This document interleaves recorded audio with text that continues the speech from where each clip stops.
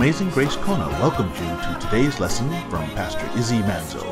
Our prayer is that today's lesson will spiritually feed and uplift you. Now, here's Pastor Izzy.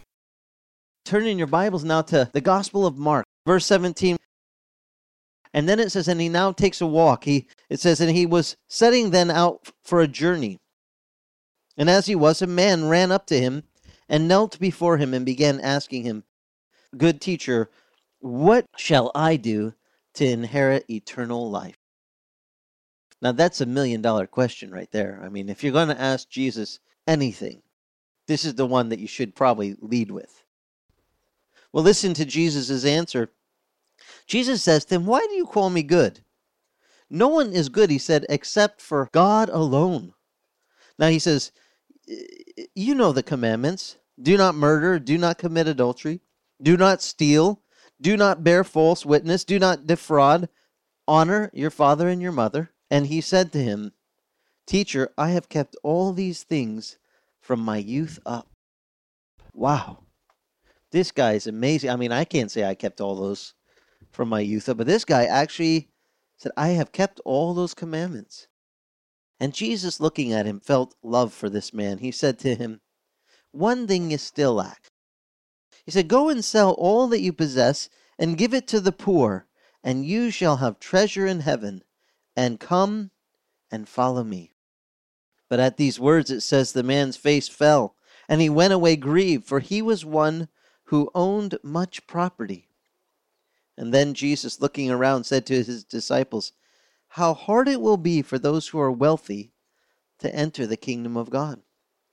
And the disciples were amazed at Jesus' words. But Jesus, he answered again and said to them, it is easier for a camel to go through the eye of a needle than for a rich man to enter the kingdom of heaven. And they were even more astonished and said to him, then who can be saved? Now, I've heard some teachings, and I'll just make you aware of them. There's a teaching that floats around through some of the Christian circles where they say the camel going through the eye of the needle is the eye of the needle is a little a gate through the thickest part of the city wall. It's a fortified little tunnel for a man to come in, and it's made in such a way that it's so that if you were locked out of the city, there was a way back in, but it's also has turns and ways that you can't just rush in. You have to turn to the right, go jog a ways, turn left, jog a ways, turn right again, and you have to work your way through this little passage, and it was referred to by the Jews as the eye of the needle. I had a question for you.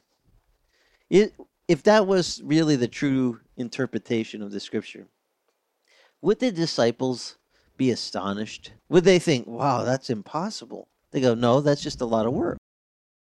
I don't really think that teaching is correct.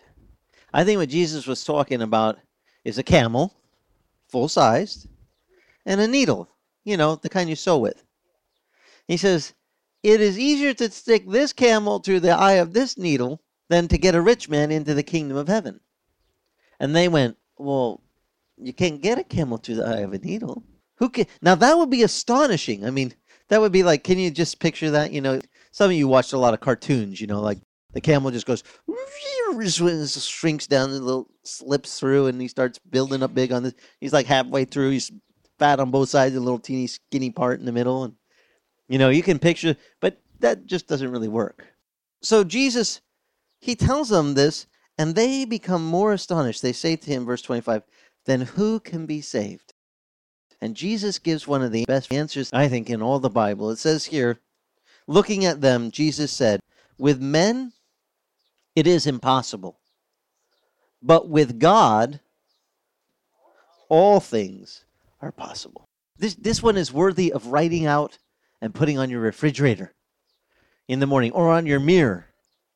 With men, things can be impossible, yes. But what we need is to hear the words of the Lord, and his word says that with God, how many things are possible? All things. And listen, I've been serving the Lord for about 35 years now. I got to tell you, that word still counts. I don't care how old you are in the Lord, how many years you walked with him. to be reminded that with him, not some things are possible, not most, or hopefully a couple, maybe few, with the extra few tossed on top. No, all. But see, Jesus is answering a question. A question that, I mean, the $1,000,000 question. What did I do to get everlasting life? Truly, it's a real, Jesus said, you want to be my follower? What was the first thing you had to do? Deny your what? Yourself. Then you had to pick up something. What did you pick up? Your cross. And then he says what? Come follow me. Now, what did he say to the rich man? Take all that you have, go and sell it, give it to the poor, okay?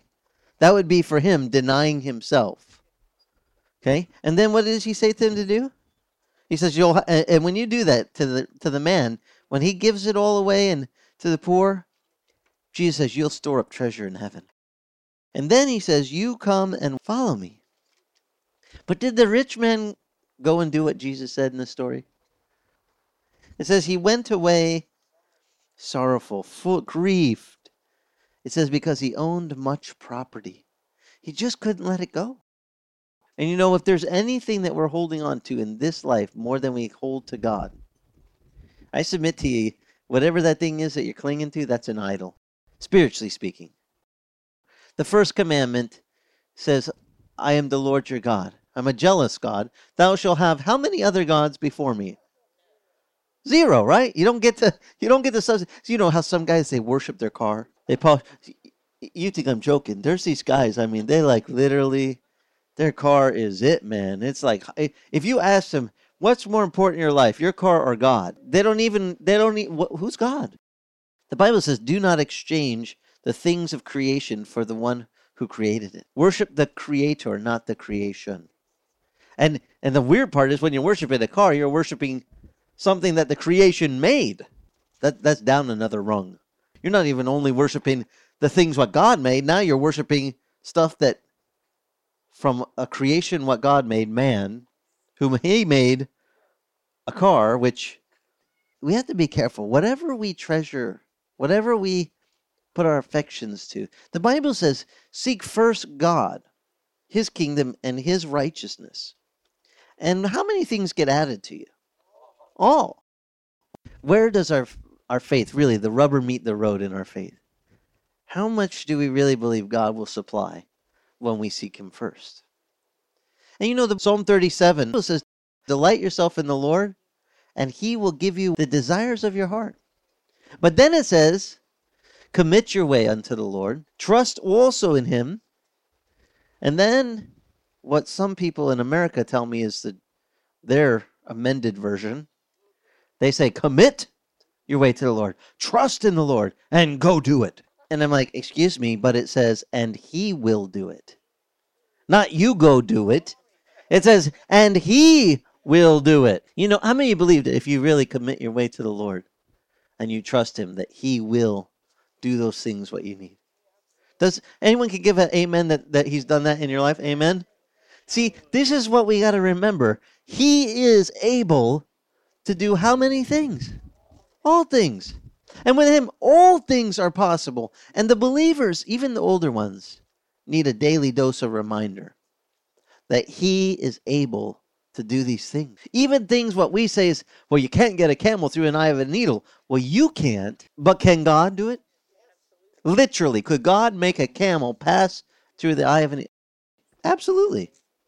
To him, all things are possible. It is nothing. He doesn't go, oh my, camel, needle, can't do it.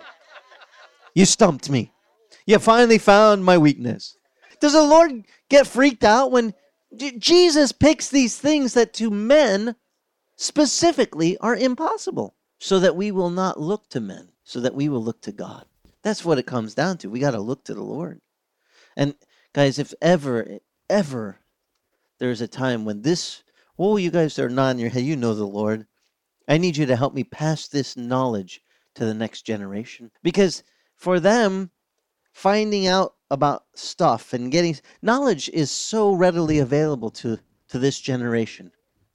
Oh, Like never. The Bible says one of the signs of the times was that in the last days, you guys know what it says in Matthew 20, wars, rumors of wars, pestilence, famine. But it says knowledge shall what? Increase. Men will go to and fro round about the earth. If 100 years ago, if you would have gone up to someone and said, yeah, about 400 people at a time are going to be flying with these metal tubes overhead, and they're just going to pop from Hawaii over to Tempe, Arizona in 6 hours' time, they would have looked at you and thought, you're smoking something not good. Are you taking some weird thing? They would think that you were, wouldn't they really, go back 100 years, to think that you would put 400 or 500 people in a metal tube with wings that don't flap. It would be like, oh, that's mind-boggling. You talk about men going to and fro round about the earth. We're not just hopping from the islands to the mainland. We're hopping up into the stratosphere and back down and going to the moon. And all of these things, Jesus said, when you see these things begin to come to pass, what are you supposed to do? Look up. Your redemption draws nigh. We got to tell this next generation, be looking up for the coming of the Lord. Only had a few days left. How would you live? Seriously, how would you live would you be worried about if you hurt the person's feelings as you witness to them? That person that you kind of been a little bit feeling, it's a little awkward. I don't know. Listen, if you think you're going to die and you're going to die soon, you get over the awkwardness. I can tell you this firsthand. When I was 18, they said, you have this weird cancer in your blood, you're going to die. I give you 9 months to about a year. It's great. I just made the gymnastics team. I worked really hard. That sucks. And I went to tell my coach, Don Robinson, that they had cut some part of my shoulder out. I couldn't lift my arm. I figured my gymnastics career is over. And he looks at me and says, you're part of this team for life. You made the team. Once you're on this team, you got to keep working out. And he wouldn't let me stop. And I'm very grateful for that, by the way. Let me tell you, that's another proverb. Proverbs what says, when you say the right word at the right time, and that person really needs that word, that's like an apple of gold. You just gave them in a setting of silver. I needed to hear that precious word right then. But I went and told my youth group, well, the doctors say I got about 9 months to a year, and I'll do my best to teach you until I don't have strength. There was one kid, his uncle was a real jerk, drug dealer, real boisterous, real, I said, just bring him around me. Oh, he doesn't want to hear about Jesus from anyone. I don't care. I'm going to die soon anyway. What's he going to do to me? I know it sounds funny, but your boldness factor goes up when you know your days of number go down. You really do get over yourself. You kind of go, well, it doesn't really matter. If you don't like me, so what? I'm only going to be around for a little while anyway. It has like a really cool effect. I know that now if you've never faced this, you probably think I'm cuckoo, but just wait till something comes up in your life and you find out. Because when you know, I'm not going to be here that long, priorities change. Things that were so important, getting that material goal, like as a young man, getting the new car or getting the new latest gizmo, or you're like, who cares? I'm not taking it with me. I can't take any of this stuff with me. Jesus said, don't even store up for yourself treasures on earth. He told the rich man, sell it all and give it away. Come follow me. When you give away to the poor, what did Jesus says happens for you in heaven? You put treasure upstairs. When we're giving the food out, some of you don't even know, but before you got here, we were giving out food today, and by God's grace, that we came with the most food. I mean, Alfred's truck was packed. The most crates of food we've ever had this morning. And the little table over there, you see the couple milk crates left? That's what's left after about 20 of them were out this morning with all sorts of goodies and people donating clothing, food, just galore. Sodas, drinks, health drinks. I was like, Lord, this is really cool. So I tell the homeless, we give this to you. Jesus said, even if you give a cup of water in my name to somebody, it's like you did it to him. Now, Jesus said, if you do that unto me, I will give you treasure in heaven. So I tell the guys, I'm I'm trying to work on my pile of treasure. Please take everything. I give it to you, and some of the guys look at me really funny, like they're trying to, I call it chipmunking, get it, stuff as much in their bag as they can. And I'm like, could you do me a favor? And they're like, what? Take a little extra. They just look at me, huh? They thought I was going to say, put some back. Like, take a little extra. And if you run into someone who didn't make it this morning, tell them Pastor Izzy says God loves you and just wants you to have a blessed day. And just give it to him, because Jesus said, freely we receive, freely give. I give it to you freely. And if you would do me a favor, help pass the blessing to whoever. Maybe you see someone I don't get to see, and you can help me share that. And they just don't know what to do. Like, really? But yeah, take a little extra here. I grab some, stick it in their bag. I'm trying to get spiritual treasure in heaven. Don't worry, man. Now they think, if they don't believe in God, they think you're cuckoo for Cocoa Puffs. That you have lost it when you say, I give this to you in the name of God. They look at you, you're crazy. We're ripping you off. I said, no, you ain't ripping me off at all. When we get to heaven, you're going to find out. You'd be like, where's that Pastor Izzy guy? I thought he'd be here. You're looking all around. Now, I've shared this before. I do this at men's prayer. I tell the guys, you got to not look down and around or straight out. You need to look up. Look for the highest mountain of jewels. Way up. And see the little stick man at the top going, wee-hee, wee-hee, look at my pile. That'll be me. Now, I only do this because the Bible says to stimulate one another. Provoke is the actual old King James word. Provoke one another to love and good deeds. Because some guys are spiritually lazy. They're like, hey, man, I believe in Jesus. As long as I get in, that's good enough. I got news for you. Jesus said, wherever you put your treasure, that's where your heart will be. And he gave the instruction. So if he said, store up for yourself treasure in heaven, do you think we should follow Jesus' words? Yes. We need to stack up our treasures there, because that's where our heart will be then. And then we won't be so, how do I put it, tight gripped to the things of the world down here. Our affection will be heavenward. And believe me, you'll be much more earthly good if your heart is heavenly oriented than if it's oriented to the stuff of this world. Jesus uses something similar to that kind of thinking. That the wealthy, they think they're first. But in his kingdom, he says, those who are first will be last. And those who are last, now this should be comfort to some of you that are on the more tight pocketbook plan. Don't worry. In God's kingdom, it is not based on how much money you have. No. He's not doing that. He says, just come follow me, and the last will be first. What a beautiful promise from the Lord. How many think God will really do that? He's going to turn some things around. Now, some people say to me, Pastor, you have all these great testimonies of how the Lord has supplied these miracles. You should write them down. Greg told me I should make a website, testimony.com. Share the things with the Lord. But I learned from Pastor John Higgins years ago, at men's prayer, lots of guys would want to say, we'd say, we always started our prayer meetings with, men, what do you have to give thanks to the Lord for? Any praise reports?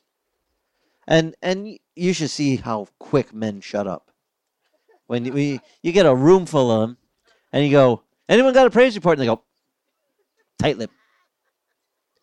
But here's the interesting thing about praising the Lord. When one guy says, well, I have a praise report. I just want to thank the Lord. I was driving, and this car came flying through the intersection, ran the light, and it was the hand of the Lord. My car, it was held back. It wouldn't accelerate, it wouldn't go. And that car just missed careening me. And I know it wasn't me. I had my foot planted on the gas to go, and it wouldn't go. And it was like the Lord just dogged it out right then just to... Another guy goes, oh, yeah, that reminds me. The Lord, I was at work, and this crane and this thing swung by, and and the Lord protected me. Once one guy starts sharing praises how the Lord protected him, the other guy remembers, oh, yeah, that reminds me. Oh, you think that's good? You should have seen the motorcycle. And then they start going, and pretty soon you can't shut them up. Because there's a cool thing about praise to the Lord. It's contagious. It's good for our soul to hear praises of how the Lord has has done things. But John used to tell me, everybody wants a great praise report. But really, truthfully, nobody wants to be in the really bad, bad place where they need a miracle now. Like, dear God, I'm going to lose it all. If you don't... We don't really want to be in a place where we're going to have to lose it all. We just want to say, well, my funds were a little tight. I had only a few dollars left in the account, and then he blessed me with some money. We don't want to be the negative, everything is going to be gone, and we're facing the bill collectors, and they're kicking you out of the house and everything. And then in that last moment when the bank is like, you're booted, we got the guys at the door waiting to usher you out, that's when the Lord comes through with some miracle. And he's right. We want to praise the Lord for the great things, but we don't want to have to be in a situation where we need him for great things. And it's a very weird catch-22. It keeps us from, I'm going to tell you the truth. The reason I have lots of praise reports is because God usually puts me in those really uncomfortable ways where I have to have a miracle. But I kind of, John Higgins rubbed off on me a bit. He used to be in a really bad way, and he would get excited. He'd be like, all right, let's see what the Lord's going to do. Because he knew with men it was what? Impossible. But he also knew the next part of that verse. He knew the words of our Lord Jesus. Jesus is the one who said that. With men it's impossible. But with God, all things are possible. And he would get excited. We're going to lose the house. They're going to take the church building. We don't have money for the electric. Everything's in arrears. We're in a bad way. Praise the Lord. And I'd be like, you're crazy. In my young Christian days, I was sure he was cuckoo. And then God would do miracles. And we'd be like, I was just sharing with you about the land that your dad had there, Ken Smith, the land. $78,000. This is back in the late 60s. He needed $78,000 to pay off the balloon payment for the land, what they started this Shiloh houses. It was House of Miracles, these things. And to pay the balloon payment that was coming due, he didn't have it. It's like, God, 10 years of effort have gone into this hippie commune ministry. Over 100,000 souls introduced to Jesus through that hippie commune ministry. I mean, they literally wrote it up in one of the books in Congress as organized miracles that can't be explained.